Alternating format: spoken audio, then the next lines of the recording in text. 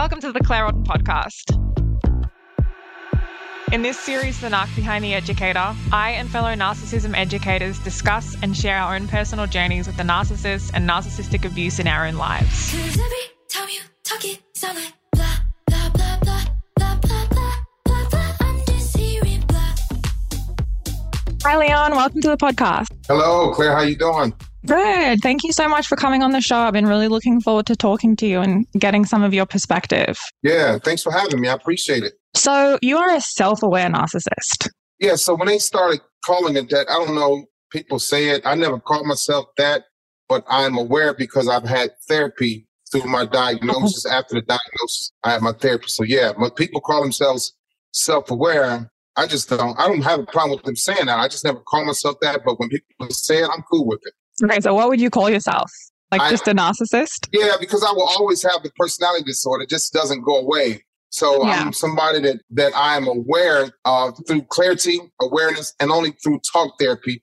I'm aware of why I was the way that I was and where it came from. So before, I didn't know why I was acting the way I was acting. I had no idea where it came from. I didn't know. So I was always wondering. So yeah. Did you always feel like you were different? Did you feel like there was something different about you growing up? Yeah, I knew as a kid, but I didn't know that I was going to ultimately become diagnosed as a narcissist. I knew something was off about me.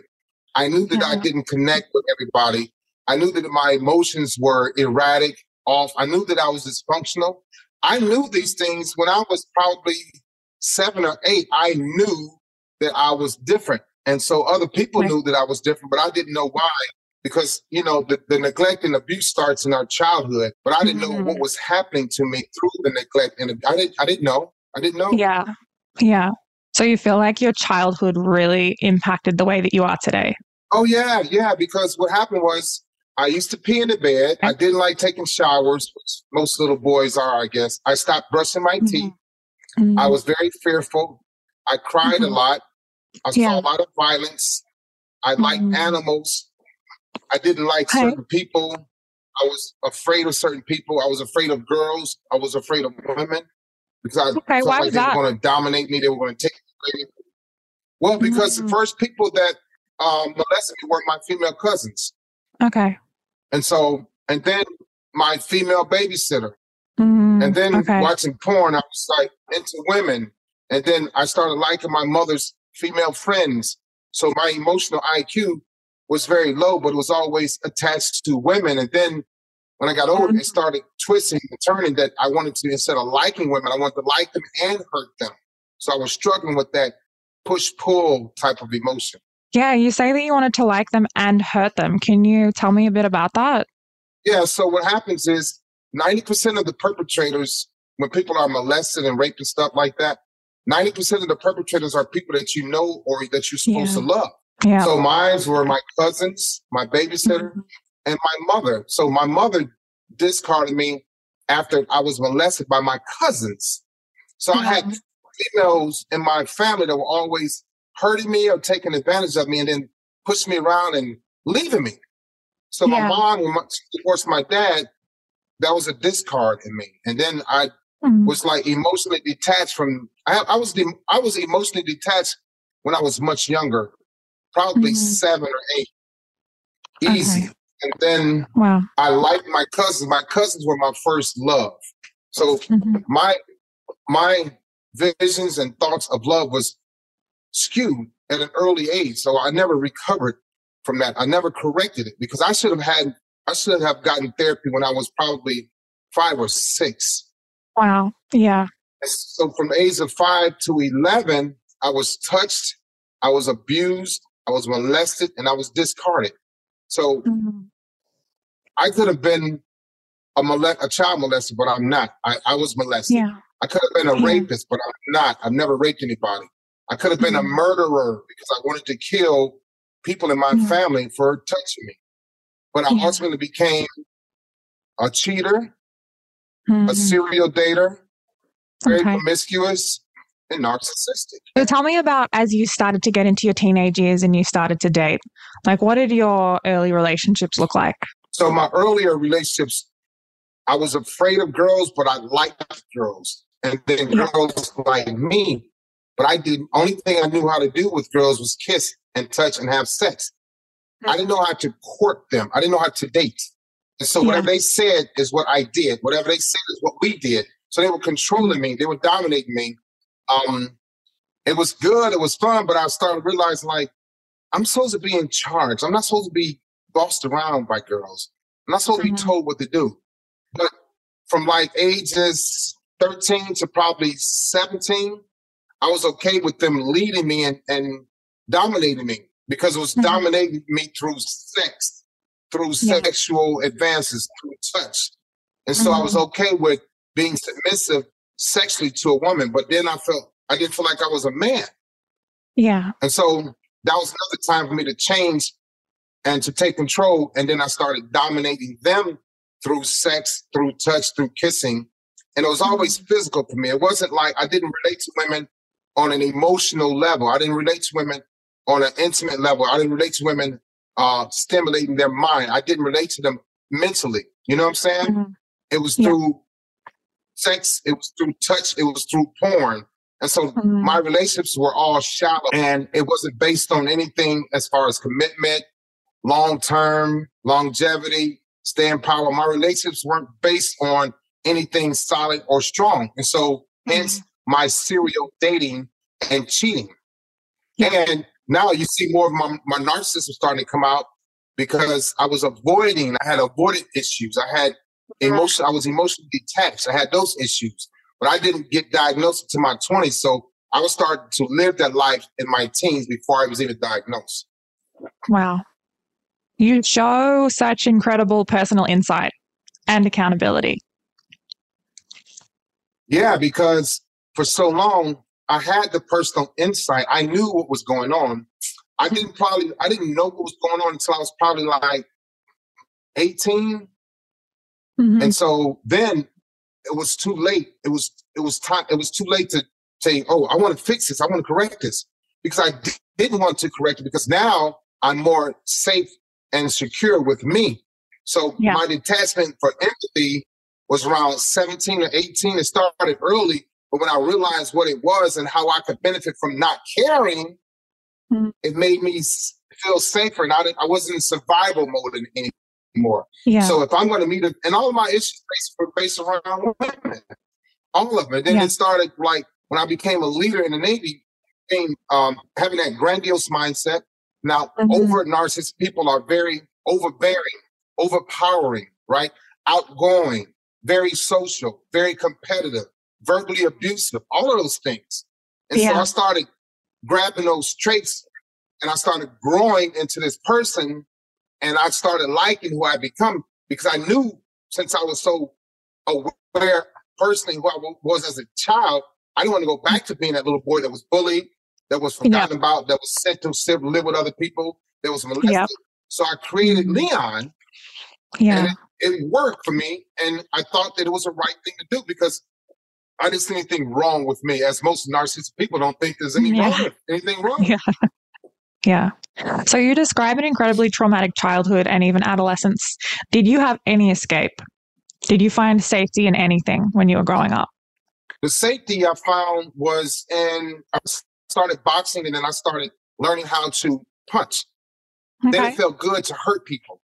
So I didn't have to worry about people harming me physically. I had already figured out that, these women are controlling and dominating me. So now I got to learn them better than they know themselves. So mentally and sexually, I was safe.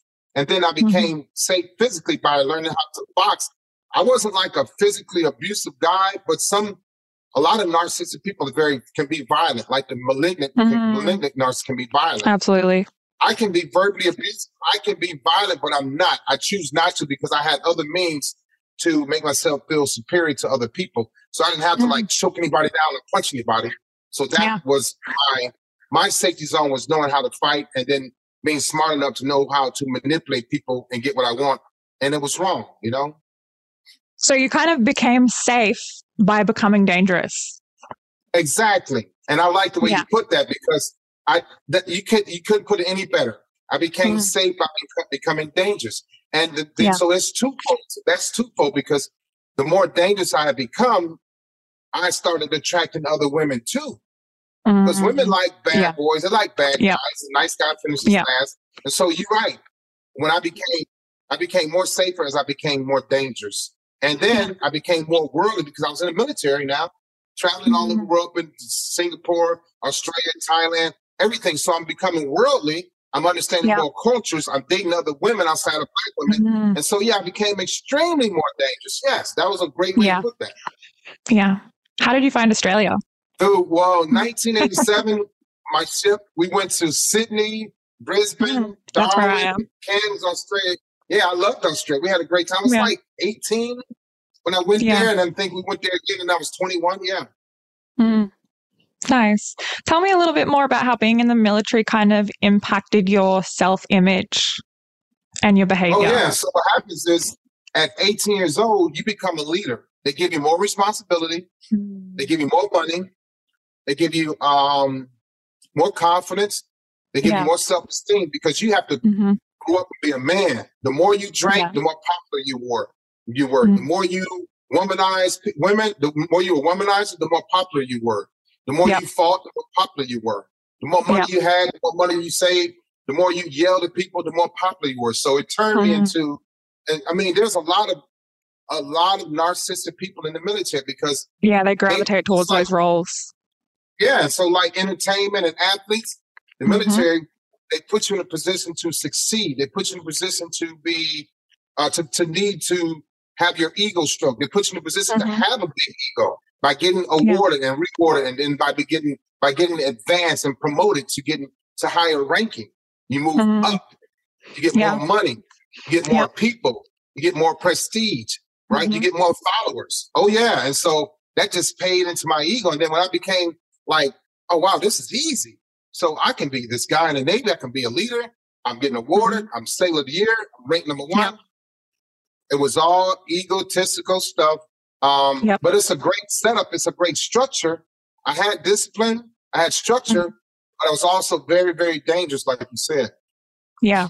How long were you in the military? 32 years. Wow. Okay. Did you have many long-term relationships I had during 3. that period? So, okay. Yeah, two were 6-year relationships, and I was married for 12 years, but I wasn't committed, and I wasn't committed to anybody.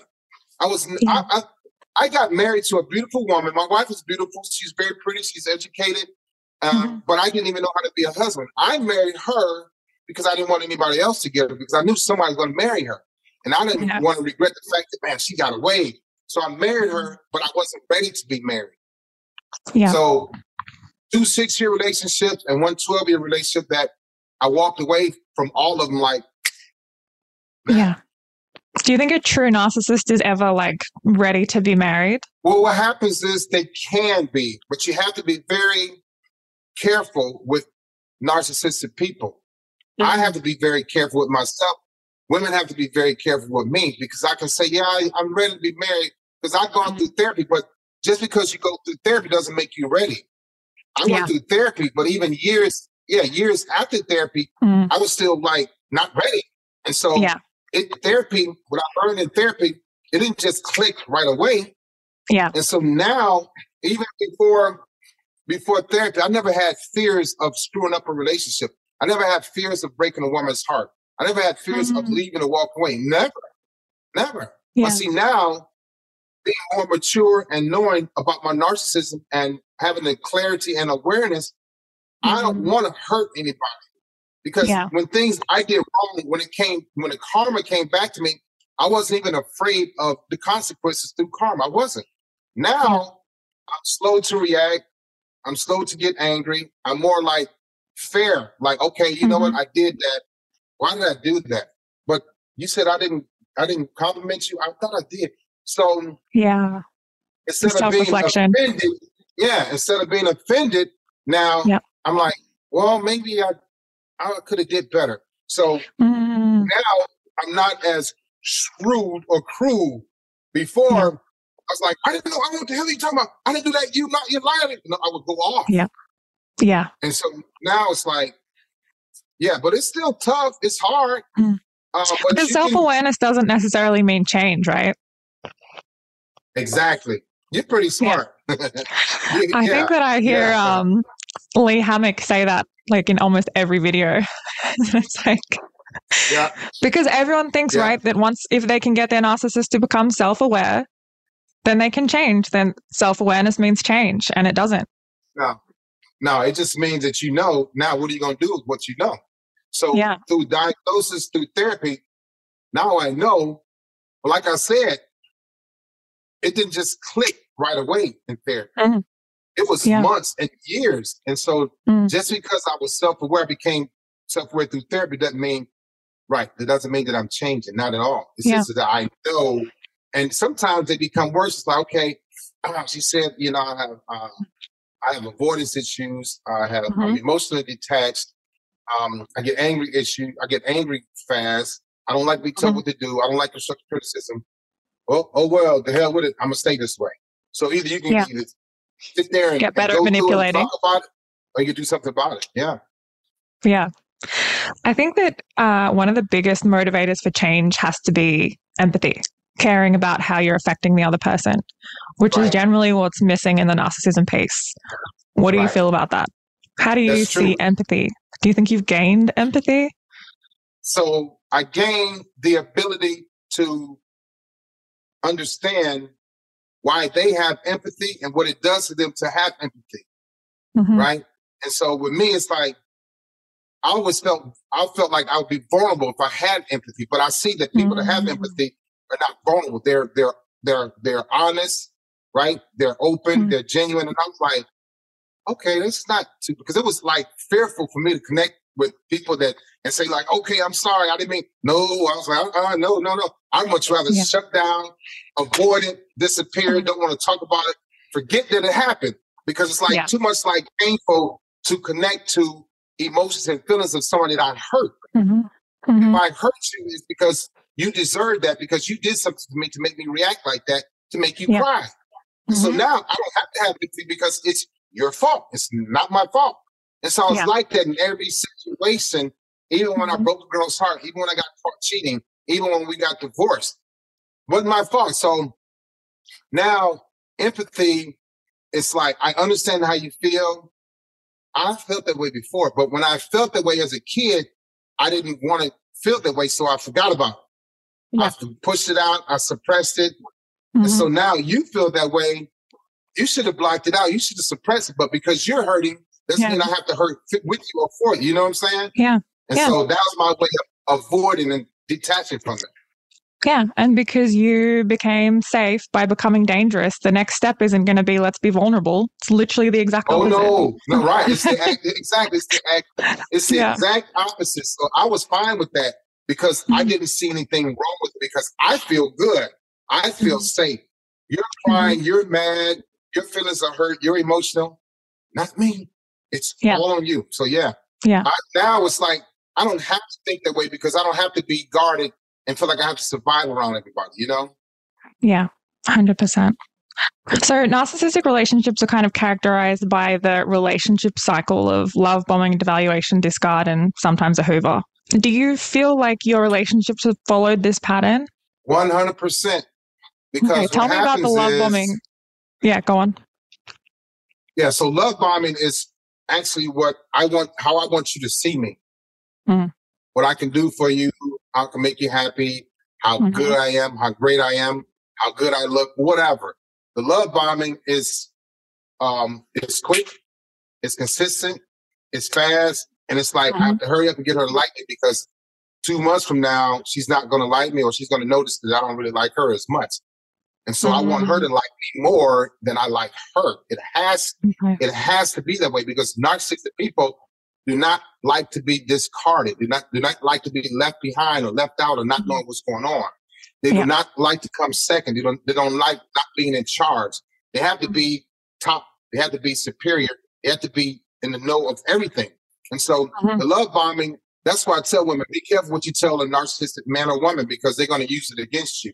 I'm going to be me, but if you tell me what you're not getting from your ex, I'm going to be him too. Yep.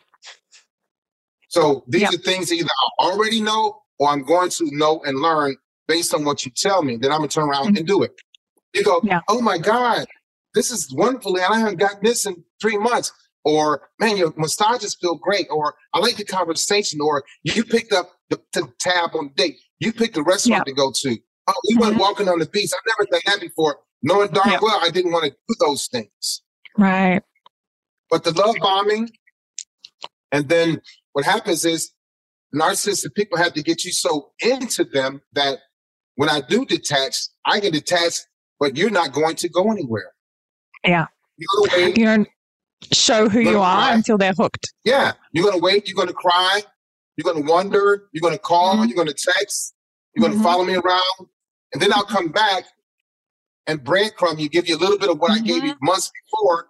You go, oh my God, this feels amazing. Thank you. Leon, this feels great. And then I'll leave again, right? Then I come back, then I devalue you, and you fall deeper and deeper. Now you believe more in me than you believe in yourself. Because I give you all of this stuff that I want to give you. I give you all of these things that your ex give you, and now you don't want to go without it. Yeah. So you do and narcissists are really around. Yeah, and narcissists are really good at cultivating a sense of desperation in their partners. The leaving and coming back, leaving and coming back. Yeah, because you know what? We are just as addicted to you that you are addicted to us because in my mind, I created you. So you are my product. You are my creation. So I know the projection of perfection. Exactly. Based on what you told me, based on what I've done to you and for you, because you weren't receiving this from your ex, and now you getting this from me and you getting more. Now you are what I created. So I like you because you're like my little toy. So when I leave, I'm coming back, but I'm not going to tell you I'll be back. I want you to think that I'm not coming back. So you go, you start having withdrawals. I become your drug. 100%. That's how it works. So some, like narcissism exists, the self-awareness is on a continuum, right? Some narcissists say that they're not aware of the love bombing phase and that in that idealization phase, they genuinely feel like they've met this perfect person that's going to essentially save them from themselves. It sounds like you were very aware, though, during the love bombing phase. Yeah, so those people are more like the vulnerable people because they may be narcissistic, but guess what? They have to really rely on you, but they don't want to tell you that, hey, I really need you. You know, they might even tell you, I really want you. I have to have you. So those are the more, so when narcissism first started, I think in the 80s, it was the first group of people. One of my psychologist friends told me that they started labeling them as vulnerable. Yeah. And so when you get those that are vulnerable, those are the ones that are going to be clingy. They're going to need you. They're going to drain you. They only see you. They don't see nobody else. For some reason, you're special. For some reason, they have to have you. For some reason, they connect to you. So mine, I'm totally different. I'm not going to be like that because I had mommy issues. So I'm not going to be, I want a woman in my life. I want a mother figure, but I'm not going to be clingy. So my thing is being overt. I had to have a bunch of supplies around. Okay. So I was very greedy and very lustful and very promiscuous. And were you quite aware of the manipulation and then the devaluing? Was it conscious? Yeah. Because with me, well, sometimes I never called it manipulation. I never wanted to hear that word because I didn't know if it was right. I didn't know if it was true or not. I knew it was wrong. But I didn't know if it was true. And then when it was like, well, you manipulated me, I'm like, how did I do that? But I was doing it and didn't realize that it was manipulation because in that instance, it was all about me. And so I had to learn that in therapy. And then one of my exes told me years after we broke up, she said, you know, Leon, you're very selfish. And I was like, so I didn't realize I was never told I was selfish until I was 46 years old. Wow. And then at 47, my ex-girlfriend told me I was selfish. And I was like, because narcissistic people, the love bombing phase, right? I'm doing things to get you to see me a certain way. Yeah. So I'm doing it for me. I'm not really doing it for you. And when she said, Leon, you selfish, I was like, so in that instance, I didn't realize what I was I knew what I was doing, but I didn't see it as being selfish because that's too much of a negative word for me. And I didn't like negative titles at all. I needed her to praise what I was doing because I felt like I knew I was doing it for me. I knew that, but I didn't know that it was a selfish act. I couldn't say that it was, because I didn't want to hear anything negative about it. I didn't. Yeah, that makes sense. Do you feel like you're very kind of hypersensitive to criticism? How would you take feedback in relationships? Now, oh boy, years ago, feedback, criticism, oh no, I did not want, couldn't hear it. That's why I had to be the best at everything, because if I'm the best, if I'm ranked number one, if I'm Sailor of the Year, if I'm Recruiter of the Year, if I just got another medal and I got another award, nobody's going to criticize me. Yeah. So the moment Did you feel happy? have those things, Did you feel happy with all of that? Do you think you feel happiness and contentment? Back then? Yeah. No, I did, but it was short-lived. I noticed that. Yeah. Now that was something I figured out about myself. Yeah. I was like, man, I just won this award, but it was like up, down, boom. Yeah. That's it. Yeah, I never wanted to celebrate birthdays. But then when I was getting awarded and rewarded, it was like, oh, yes, powerful. But then the next maybe couple of hours, and my exes would say, Leon, you know, that was a good job. You still happy about? And I couldn't tell them that, no, I don't feel that anymore. It's gone. Yeah. Because it was so, sometimes some of my awards and my promotions were very, very big. And I would get it and then nothing. Because there's a hole in the bottom of the cup, isn't there? Oh, yeah. It was like. Yeah. Feels good just as it's pouring out the bottom and then it's gone. Right. And so I just started experiencing that until I joined the Navy and started getting awarded. But then it was like a piece of paper. If it was a big trophy, moments later, it's like, it didn't mean, yeah, it was gone. And I couldn't figure it out. But yeah, that was part of it. Yeah. But now I learned to like look at things differently and be more grateful, you know, because when I started being very successful, narcissistic people are highly successful and highly functioning. When I started being highly successful, it was like I expected it. Okay. And so when people couldn't get to the level that I was on and I saw that they at least thought they could, I would become very angry, even with my kids. So I said, if I can do it, you should be able to do it. You try to find a way not to do it, but not everybody's like that. I wanted people to be or to get what I got because I showed them how to get it. And I wasn't doing it to make them better. I was doing it to say, you know what, I created you, you know? Yeah, an extension of yourself. Oh my God. Yeah. Because them doing well is you doing well, right? Exactly. Yeah. Yeah. Yeah. What's your definition of love? So I started studying that, right? What I found out was that I used to say, I love you. I didn't feel anything. Yeah. Didn't know what it meant. Didn't know. I sense a lot. Narcissists have a lot of words that they use that they don't know what they mean. Yeah. I was like, what the hell does that mean? But see, again, it goes to my childhood. My father's father never said he loved him. My dad never told me he loved me. Yeah. So he would buy things. We had food. He would buy us clothes for school. He'd give us money. So to me, love was fabricated through artifacts or money, right? Okay. I didn't understand what love was because my parents got divorced when I was 11. We never sat down at dinner and held hands and prayed. Never. So I was absent of God. So I thought the knowledge of God, I was absent.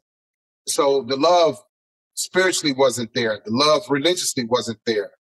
The love, you know, I was like, so when my family broke up at 11, I didn't care about family no more. I didn't want children. I didn't want a wife, any of that. And so love to me, it just was non-existent. It was nothing. It was like, girls used to tell me when I was young, Leon, I love you. I was like, I was looking like, why are you lying to me? because I couldn't Okay. relate. I couldn't relate to it. It's like saying, calling me a giraffe. It's like, what the hell is that about? It was the same thing. There was nothing there. So now my therapist had me thinking about things that I could like about my girlfriend. I was like, yeah. So my love is like an attachment to something that makes me feel, right? So it could be her ears, it could be her forehead, it could be her nose, it could be anything. It's like, okay, I like that right there. But I was still afraid to say I love it because I'm like, what do I love? So she said, is there anything you like about it? And I said, yeah. And she said, well, start with that. So that made me more comfortable with appreciating her personality, like her shoulders, her forehead, little things would make me happy enough to say, hey, I like that and I appreciate that. So I had to start way down here, and then, but I was always afraid to love because it was too much of like a commitment of somebody that can take something away from me.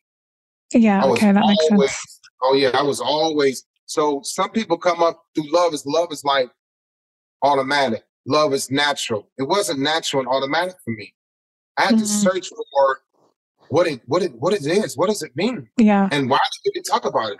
Just like me. Just like me. I'm okay with you just like me. Why do we have to go to the next level? I was terrified. I didn't want to be terrified to love as a grown man. I'm like, this is not cool. Yeah. Do you think you kind of saw it as like relationships and those feelings and like love as more of a transaction? What am I getting from this person? What is this person doing for me? Oh yeah, definitely. 100%. And it was like, I had to have a reason to stick around after. So we go back to the love bombing. And when narcissistic people love bomb you, it's going to fizz out. It's going to stop.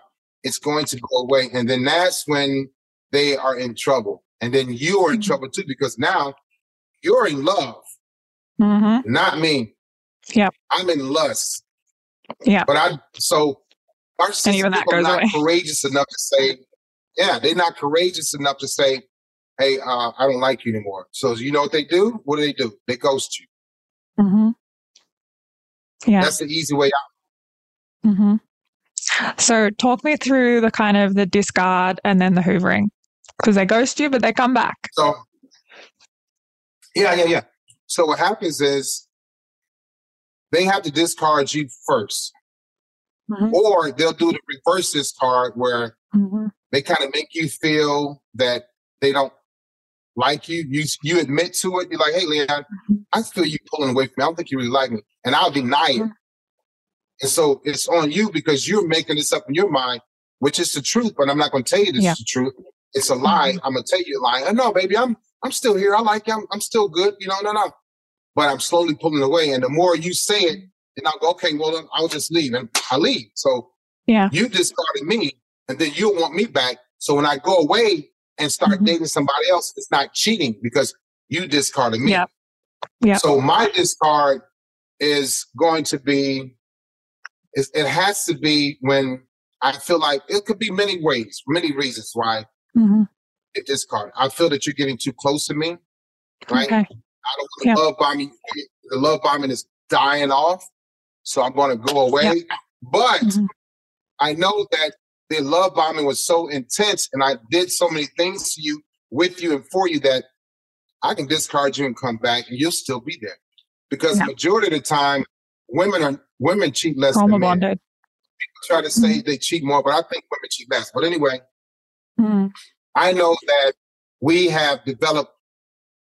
You develop spiritual. Let's say you develop mental and physical chemistry with me, right? I only develop physical chemistry with you because mentally, emotional chemistry is what you develop. Emotional and mental and physical. I've only developed physical chemistry with you because I'm emotionally detached, so I don't connect to you. Only time I really connect to you is in the bedroom. And then after that, it's like I'm detached because I don't want to fall in love with you. I'm not going to fall in love with me, but I want and need you to fall in love with me.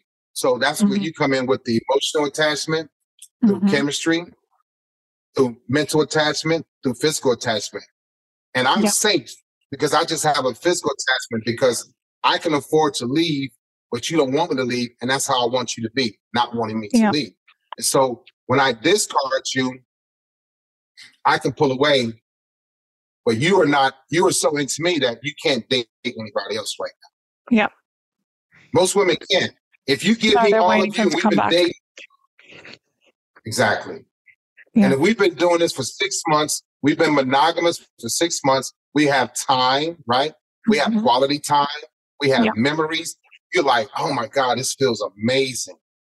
Not to me, because I came into this knowing that in 3 to 6 months, I'm going to be gone. So you are locked in, but I'm not. And so what happens is I discard you so I can get another supply and do her the same way. And then what happens is possibly a triangulation. Yep. And so I'll come back to you while she's hurting because I got tired of her. It's been 3 months and you're just waiting for me to come back. You're going to be mad. You're going to be pissed off. You might hit me upside the head, but guess what? You just couldn't wait to see me and smell me and feel me again. Yeah, it's cruel. It's really shrewd. But I did that and because that was safe for me. How much of this was conscious? How much of it? Yeah, how much of it was conscious? Probably. Like, did you feel like you knew what you were doing? Or was it just happening automatically for you? No. I knew what I was doing based on my safetyness, right? Okay. But the time I didn't know what I was doing was when there was no reciprocity. I was like off-putting, but I didn't know why I was off-putting. But then I felt like I didn't like you as much as I used to like you. So I kind of knew that I was off-putting because I wasn't the same person I was 3 months ago. Yeah.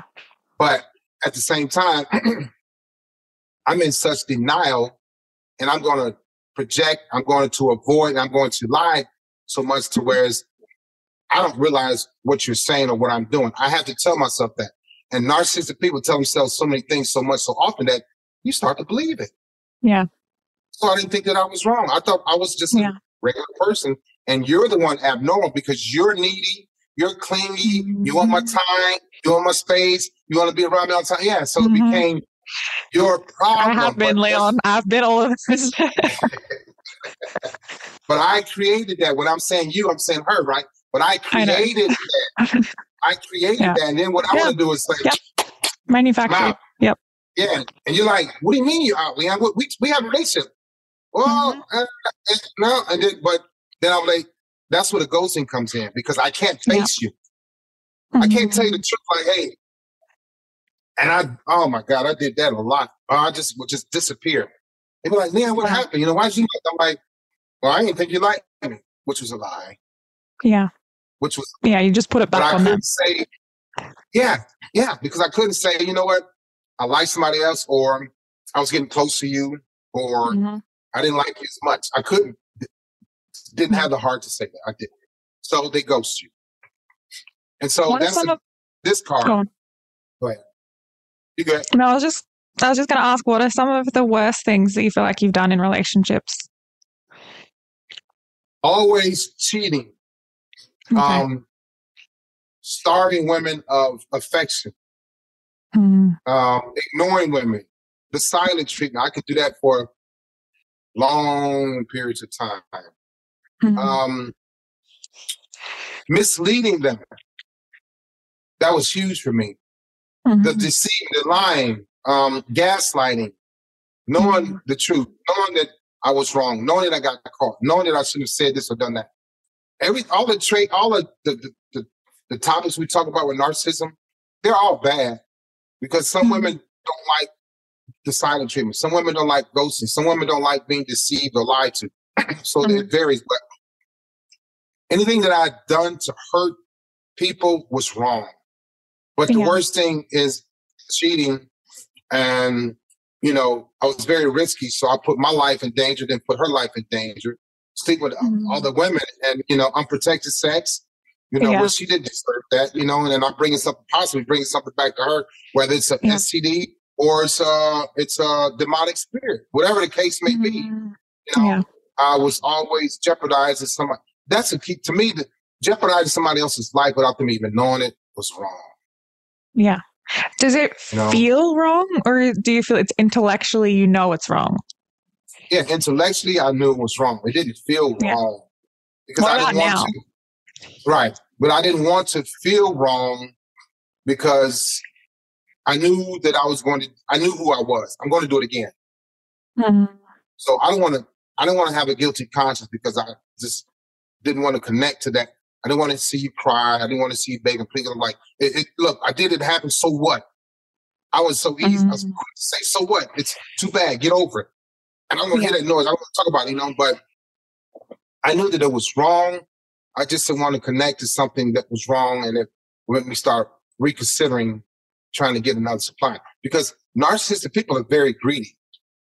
Yeah. Very greedy. Yeah. Gotta have everything of everything, Yeah. Have their cake and eat it too. Oh yeah. Have the cake, eat it too, the candles, the fork, the knives, give it out to whoever takes it back. Yeah, all of that. Yeah. So it's interesting you mentioned just before, like seeing someone crying and begging and all that kind of stuff. Did that make you like really viscerally uncomfortable, or did you just not care? Well, it made me angry, horny, and then I didn't care. Interesting. Horny. Yeah. So, why? Yeah, because just the power and control, the domination. The power and control. But what took me to another level mentally was that I made her cry for whatever reason, and I hug her and kiss her, and she kisses me back. That was like, it was almost like, I can't even I can't describe that feeling. And I noticed, I was like, man, this is weird, but I kept doing it. And I kept needing it. Because I became addicted to watching a woman cry and then saying, I can't believe you did this, and just and then hug her, and she hugged me back, and I kiss her, and then she just melts in my arms. So I'm like, man, that's a whole different level of intimacy. Yeah, and I mean, that's what causes the trauma bond, is the extreme stress and the cortisol, and then the repair, and you get the oxytocin and the dopamine. Yeah, all of that. And then, the dopamine is being released and all of that. And so it was like, wow. And so then I said, well, if I keep doing this, she's going to become closer and closer and closer to me. So when it's time to leave, because I'm going to leave, it's going to be harder to get away from her. But I was addicted to making her cry. But then I didn't. Well, so if I went to hug her and kiss her and she didn't hug and kiss me, now I get mad because I don't want to hear the crying. So now there's no sex involved. So now I don't get to connect with my addiction to her crying and having to have sex. So now I'm like angry because although I was wrong and I made her cry, now she took away my desire to have sex with her while she was crying.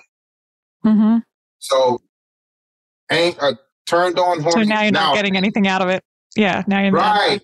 Exactly. Yeah. Exactly. Yeah. And so now it's like I'm mad. Yeah. Yeah. And so exactly. Yeah. So what led you to actually getting diagnosed? So what happened was we were on a ship in the Persian Gulf. Okay. And the ship had got hit by 2 missiles. 37 men got killed. My ship was tasked to go to that ship to get the survivors and help rescue the ship. The ship was 453 feet long and 140 feet wide, and it carried 283 men. 37 men were killed, and the ship was sinking. So my fire team went over there to get the bodies. They were already dead. We put out one fire, then we had to put bodies in body bags. We picked up fingers, feet, hands, pulled people's masks off, face come off. Bodies were burned to death, 37. Wow. And so I stayed on that ship in the Persian Gulf for 12 hours. Was that traumatizing for you? I always knew something was wrong. Yeah, very. Right, very. It was? So my PTSD started that day. Yeah. But I didn't get diagnosed with PTSD until 27 years later. So not only did I have narcissistic personality disorder, but I had severe PTSD, but I wasn't treated for the PTSD. I was treated. Wow. So once we got the bodies and saved the ship, we were sent to see my first psychiatrist for that traumatic incident. But when we got to the psychiatrist, I don't remember how the conversation changed, but it went to talking about my childhood. Because me picking up dead bodies, that was the first time ever. And we were walking over dead bodies and carrying them and putting the body back for 12 hours. So I was around burnt flesh. I was around blood and guts. We just like was sitting right there with it for 12 hours. So I said, this is not normal because I didn't feel anything. Yeah, that's why I asked before if it was traumatizing, if you felt anything. Most narcissistic people have PTSD too. So I'll tell you more. But so I'm sitting there amongst these dead bodies and there was no fear. There was no emotion. There was no nothing. I was like, and then we went to see, when we pulled into Bahrain in the Middle East, we went to see, they sent us to see psychiatrists. Then we pulled into San Diego or Hawaii, then psychiatrists in San Diego. So instead of talking about the traumatic events that happened on that ship and those dead men, I chose to talk about my childhood, my parents divorce and my anger issues and being molested and all this stuff and sent to live with somebody and almost going to the foster care and being addicted to porn and lose my virginity at 8 years old. I started talking to the doctor about that. And this was probably 8, 9 years after they started diagnosing people with narcissism. I got diagnosed and it was like separated from that traumatic incident, but it was connected to my childhood and how, and I said, Doc, I don't feel things a certain way. I had a girlfriend then that I just walked away from. It was just, but I was, the crazy part of, no pun intended, the crazy part about it for me was that I was still able to function in the Navy, not just with my narcissism, but my severe PTSD. And I wasn't even treated for PTSD until I was 46. This happened in my 20s. So there's no medicine for narcissistic personality disorder. It's just talk therapy. But there's all types of serotonin, pills for PTSD. It's sertraline, prazosin, whatever it is. There's pills. Yeah, right. And so I didn't get any of that until 28 years later. But I was still functioning in the Navy. And one of my psychiatrists said, I don't even know how you're still alive. That's what she said to me. Wow. Yeah. And so I was like, so things weren't a big deal to me because that's why my narcissism, the lack of empathy, the lack of love, lack of caring, all this stuff. When I was on that ship, I told Doc, I said, it's like those dead guys weren't even there, but they were there. So I kind of, some kind of way, I separated myself from emotions then. And so when we started talking about the dead bodies, all that stuff, it shifted to my childhood. Well, maybe, tell me about your parents. And that's when everything started coming out. And so my childhood was, and then I didn't even know, Claire, that I was abused, neglected and abused until I was 46. So I didn't connect with abusing others at all. I didn't connect with neglecting my girlfriends at all, but I was very neglectful. And you know who else was neglectful? My dad. To my mother. Right. Yeah. I learned that in therapy. I didn't know these things. So when you ask the question, was it conscious or did you know? Some things I knew, some things I didn't know. And as an adult, I should have. But if you have NPD, you don't know until somebody says, hey, let's talk about this and talk there. That's why most narcissistic people don't realize that they're neglecting and abusing because they were neglected and abused as a child, but they don't connect that. It's like, well, my childhood is my child. So they disconnect from their childhood, not knowing that they're still the little kid 10, 15, 20, 30 years later, and they're still doing what was done to them 30 years ago.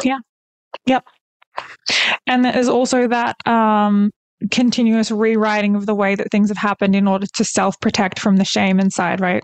So they're not going to look at it and go, yeah, I'm abusing you. They're going to go, well, no, it's actually your fault because you did X, Y, Z. etc., and just blame shifted away anyway. Always. I always had to Yeah. blame shit because I didn't want to connect with my childhood anymore Yeah. until I went to therapy. And that's when I was like, and I've started feeling better though, Yeah. you know? Yeah, Okay. yeah, because I was so ashamed of it. Mhm. But my childhood is what was ruling me emotionally. Yeah. Yeah, that's what was guiding me. But like you mentioned earlier, safety and survival for who I had become Mhm. was safe for me. So I had to continue being Leon, narcissistic. That was safe for me. Anything, Yep. anything outside of NPD was unsafe. Mhm. Yeah. People go, how can you say that having NPD is not safe? It was for me. It is for me. Well, NPD is all about self-protecting. Right? Yeah. Yeah. And so if you don't have NPD, you like, people think I'm crazy. No, I'm not crazy. I'm just, it happened. I have a personality disorder. And this is how I think, how I operate. But through therapy, I could say, oh, wait, let me try this over here. Let me try this over here. My doctor said this. Okay. All right, that's cool. So it's always about protecting myself, avoiding, not want to be hurt again, afraid of, falling in love. The hell with empathy. I don't need to have empathy. I'm good. You can have empathy if you want to. You're crazy. And I thought people that had empathy was crazy, Yeah. I'm like, why? Yeah. You can be safe and happy like me without empathy. Just turn it off. Right. Just turn it off. Right. Exactly. So at this point, you had the incident on the ship and then you spoke to a psychiatrist about your childhood. Did that psychiatrist suggest NPD at that time, or did that come later down the track? They suggested at that time. So what happens is they kind of like ease it in because sometimes they tell people, it's like, what the hell, Because before that, though, everybody teased me about my mother being crazy. They used to call my mother crazy. Yeah. Okay. And so I had a lot of I had a lot of my mother's traits. So when he told me, when I got my diagnosis, I was like, I thought then I'm legit crazy. Because you hear the diagnosis, you get the diagnosis, that therapy, my therapy was that spring, summer, fall, and winter. But then you get it and it's like, so you try your best to outdo the diagnosis. Okay. So somebody can say, you know what, Claire, you are schizophrenic. That's something bad to you. You don't want to hear that. So what are you going to do? You're going to try your best to not be schizophrenic. But my battle was, I don't want to have NPD, so I'll become highly successful. But not knowing that's a trait of an over narcissist or most narcissists, So I was like going back deeper into it instead of healing. You know what I'm saying? So I went deeper into it by being highly, extremely motivated, highly successful, highly functioning, which is a trait of narcissism because I was afraid of not being successful and I needed that grandiose type of mind. Look at me, look what I'm doing. I had to have people stroke me. So I didn't know what I was doing, but I wanted to be, I thought that I could work my way out of it. You know what I'm saying? Yeah. But that wasn't the case. Instead, I worked my way into it deeper. And then I became more arrogant, more cocky, more self-certain. Oh yeah. I kind of like not reverse engineered it, but I did something. I was just going backwards, but going forward. And so I got out of the Navy when that incident happened. I got my diagnosis. I left. I got out the Navy, so I did run. Really? But I came back in 77 days later. Okay. But it wasn't something that disqualified me from coming in because I still had the scores. I still was healthy and all this other stuff. So I came back in, and then I was even more successful. So I still knew that I had this personality, this disorder. All I heard was disorder. Disorder. And I'm like, so I tried to run from it by engulfing myself into the military. But when I did that, I was moving further away from being intimate with my girlfriend. Right. So I was Okay. trying to make myself super superior, super powerful, super strong, but I was becoming weaker in my relationship. So Okay. again, the trace of narcissism, avoiding, being emotionally detached, lacking empathy, they started to build. But I started to build over here in the military to get that look at me type of, egocentric attitude. And it was just like, let me choose one. And it wasn't to be intimate. It wasn't to have empathy. It wasn't to be in love. It wasn't to be caring at all. Yeah.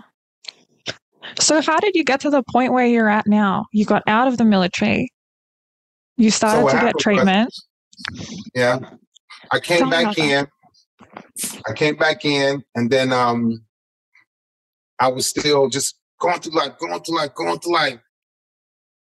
highly functioning awards, promotions, medals, ribbons, money. And it's just like, I want this job, I want that job, because it was like I was chasing the glory until August of 2014.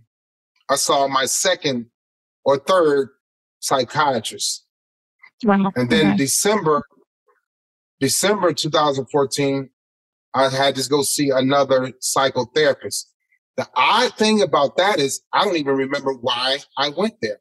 Have no clue, no recollection, none at all.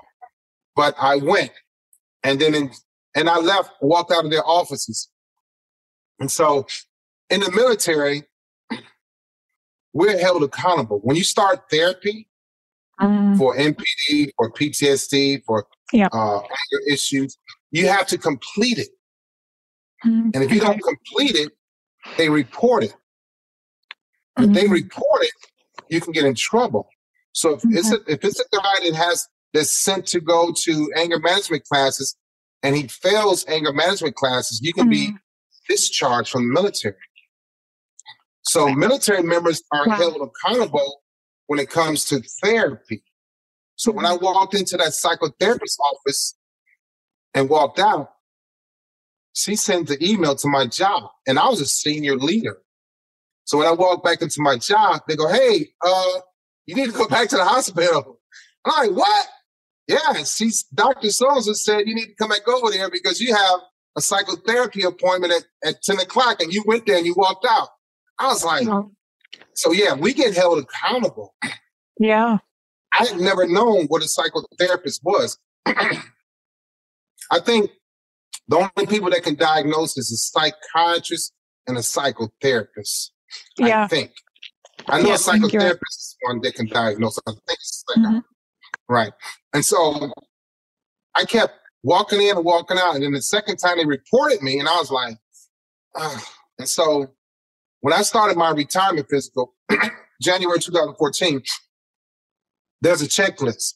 So every time you go see the dentist, the neurologist, chiropractor, ear, nose, and throat, all these people, they sign up. So I got my form back, and I went to turn it in so they can start my retirement paperwork so that I can retire and get paid. So she looked at the form. She said, you need to go back and get the psychiatrist to sign up on your paperwork. And I was like, well, can you sign it for me? She's like, no, Mr. Walker, go back to the hospital. I was like, no, I don't want to go back. Because I knew, Claire, what was about to happen. Yeah. Because I said, they'd already emailed and said I walked out of therapy. So I went back, and to answer your question, I stayed. January 2014, I stayed in therapy. And that's when it started to change for me. Wow. That's when I started my clarity and gaining clarity and awareness. Like, because at that point, I was a senior leader. I had 31 and a half years in. I was making $120,000 a year. We had people working for me. I was on top of the world. So you really think I want to go sit with a psychiatrist once a week for a whole hour? And I already think that I'm the best guy in the military around here? No, I didn't want to do it. So it was like going there every week, like, I don't want to be here. And so, but what happened was, I liked my therapist. She was cool. Mm. And Wow. she made me Yeah. reconnect with my mother. And without her, I Wow. probably would not have reconnected with my mother. I have my mother's ashes here now. So yeah, I Mm. reconnected with her, and Wow. that's how it went. Yeah. That's amazing. That's really powerful. So So what led you into educating about people can go narcissism? into therapy. Go on. Huh? Go on. What I were you was saying saying? people can go into therapy, but it doesn't mean anything if they don't do anything with it. And I was one of those people Yeah. too. Yeah. But what were you saying? 100%. No, I was just asking what led to educating about narcissism. Okay, so that's a lot of stories to me, Claire. So what happened was I was dating a nurse Mm-hmm. that was well versed in narcissism. And Okay. I didn't tell She her had you pegged? anything. Yeah, exactly. Right. I didn't tell her anything about it. She's like, Leon, let me ask you a question. I was like, what? She's like, blah, blah, blah. I'm like, yeah. And so she said, why don't you start doing videos about narcissism? I was like, oh, hell no. Mhm. We were Mhm. dating, having a good time, but she had already had me pegged, and I didn't Mhm. even know. So she kind of, Yeah. I'm like, why did you tell me you knew? She's like, well, I'm like, oh. So I knew then that was the beginning of the end, because Mhm. even though I had therapy, I hadn't dated with Mhm. after therapy to see if I was really ready to date. Yep. And then I got with Okay. her and I wasn't ready, and she called me out, and she said, well, Mhm. why don't you start doing videos on it? And I was like, okay. So I didn't think it was a big deal, Claire. This Yeah. is in 2021. I Oh, didn't even know wow. that it was trending. It's Narcissism. recent. I didn't know. Yeah. Okay. Yeah, because what happens is when I was diagnosed with severe PTSD in 2018, Mhm. I didn't talk about it. So if people are sociopaths, psychopaths, or have NPD, they don't talk about it. It's like, No. uh, who's going to catch me now? Who's going to talk about me now? When is it going to, And so Yeah. I said, all right, I'll do a video. So I did a video and it went viral. Wow. Okay. In June of 2021. I had never had a video go viral. So I did the Wow. video, I did it, boop, and I posted it, right? And I went to bed. Phone started ringing. I'm like, what the hell? Hey, Leon, congratulations, your video went viral. I'm like, what video? It was no big deal to Wow. me. I Yeah. just had Facebook and Instagram, and I Mhm. didn't even have YouTube. Wow. So then I got these calls and calls and calls, and I looked at the video, and it was like 100,000, then 300,000, then 400,000, then Wow. 500,000. Yeah. Yep. And celebrities started getting it. Beyonce's mother got the video. Yeah. Wow. Okay. And reposted Wow. it. It just kept going. I was like, Wow. so I didn't Yeah. think nothing of it. So my girlfriend called me and said, hey, the next time you post a video like that, you should let me know. I said, well, it was your idea. Again, I was like deflecting, projecting, like, hey, Thing and I said, it was your idea. Yeah. And so I blamed her again. And she's like, Leon, I said, but you knew about narcissism, but she didn't know what I knew about narcissism. Yeah. She didn't have the lived experience. Exactly, right? And so Yeah. I just kept doing videos, and it was like another one went viral, and I was like, oh, wait a minute, let me just keep I'm onto something. Yeah. And so I just Yeah. kept doing because they just so easy the videos are very easy for me to do because I got Mhm. so much stuff. Let me show you something. So I did it, and it just kept going. So I did another one and did another one. This is all the stuff that you can't see it, but this is Yeah. there's a list of things that I talk about that I haven't even talked about yet. Yeah. It's like 100 different Yeah. topics. And so Yeah. that's how it happened. And I just That's kept doing amazing. videos, and then it was rough at first because people like, hope you go to hell. I hope you rot in hell, Leon. I can't stand you. I hope you die. Oh yeah. Yeah. You get a lot It of was savage bad. comments online. Yeah. Oh yeah. It was bad. And I was like, because when I started doing the videos, I was still very egotistical because now I'm like, oh, I got a video Mhm. viral because of my NPD. Oh, this is cool. You got Well, it supply wasn't out of fun. it, right? Talking about it, you I got could supply have. online. Yeah, because women are still attracted to that stuff. It's weird to me. So Mm. that's how it happened, Claire. And I just kept doing it. Here we are now. That's amazing. So what advice would you give to someone who is thinking that they might have NPD? They're starting to have some questions about themselves. Right. So you can call the hotline in the U.S. It's 988. You can call the hotline, and that's like it's a crisis hotline. But you can say, "Hey, I've been reading up on narcissistic personality disorder, and I'm struggling with this. I need to see a doctor, psychiatrist, psychotherapist, whatever tomorrow." Okay, they'll call a crisis hotline number. Talk to somebody. Reach out to me. I can't diagnose people. I wouldn't dare do that. But I would say, hey, call the crisis hotline. Go check into the nearest hospital and tell them what you're feeling, how you're thinking, what you think. And they'll sit you down with somebody one-on-one. They'll screen you, and they'll get you start working on you. There are no pills for this. It's all talk therapy. But you have to stay into it. Yeah, you have to stay into it. You have to want it. You have to you have to be open to it. You have to be very, very receptive there, because, you know, you're going in there, they're going to take you back to your childhood. And I was like, oh, hell no. No, I don't want that. No. And so I finally said, okay, let's talk about my childhood. Let's talk about my mother. Let's talk about forgiveness. So in therapy, you have to do homework too. Yeah. Yeah. She said, I'm going to enroll you in intensive in care. I was like, intensive in care? Patient? What? I'm like, wait, I'm going to be gone for months? She's like, no, you go home. But you got to come here every, And so, but the crisis, in America, there's a crisis hotline, 988 that they can call.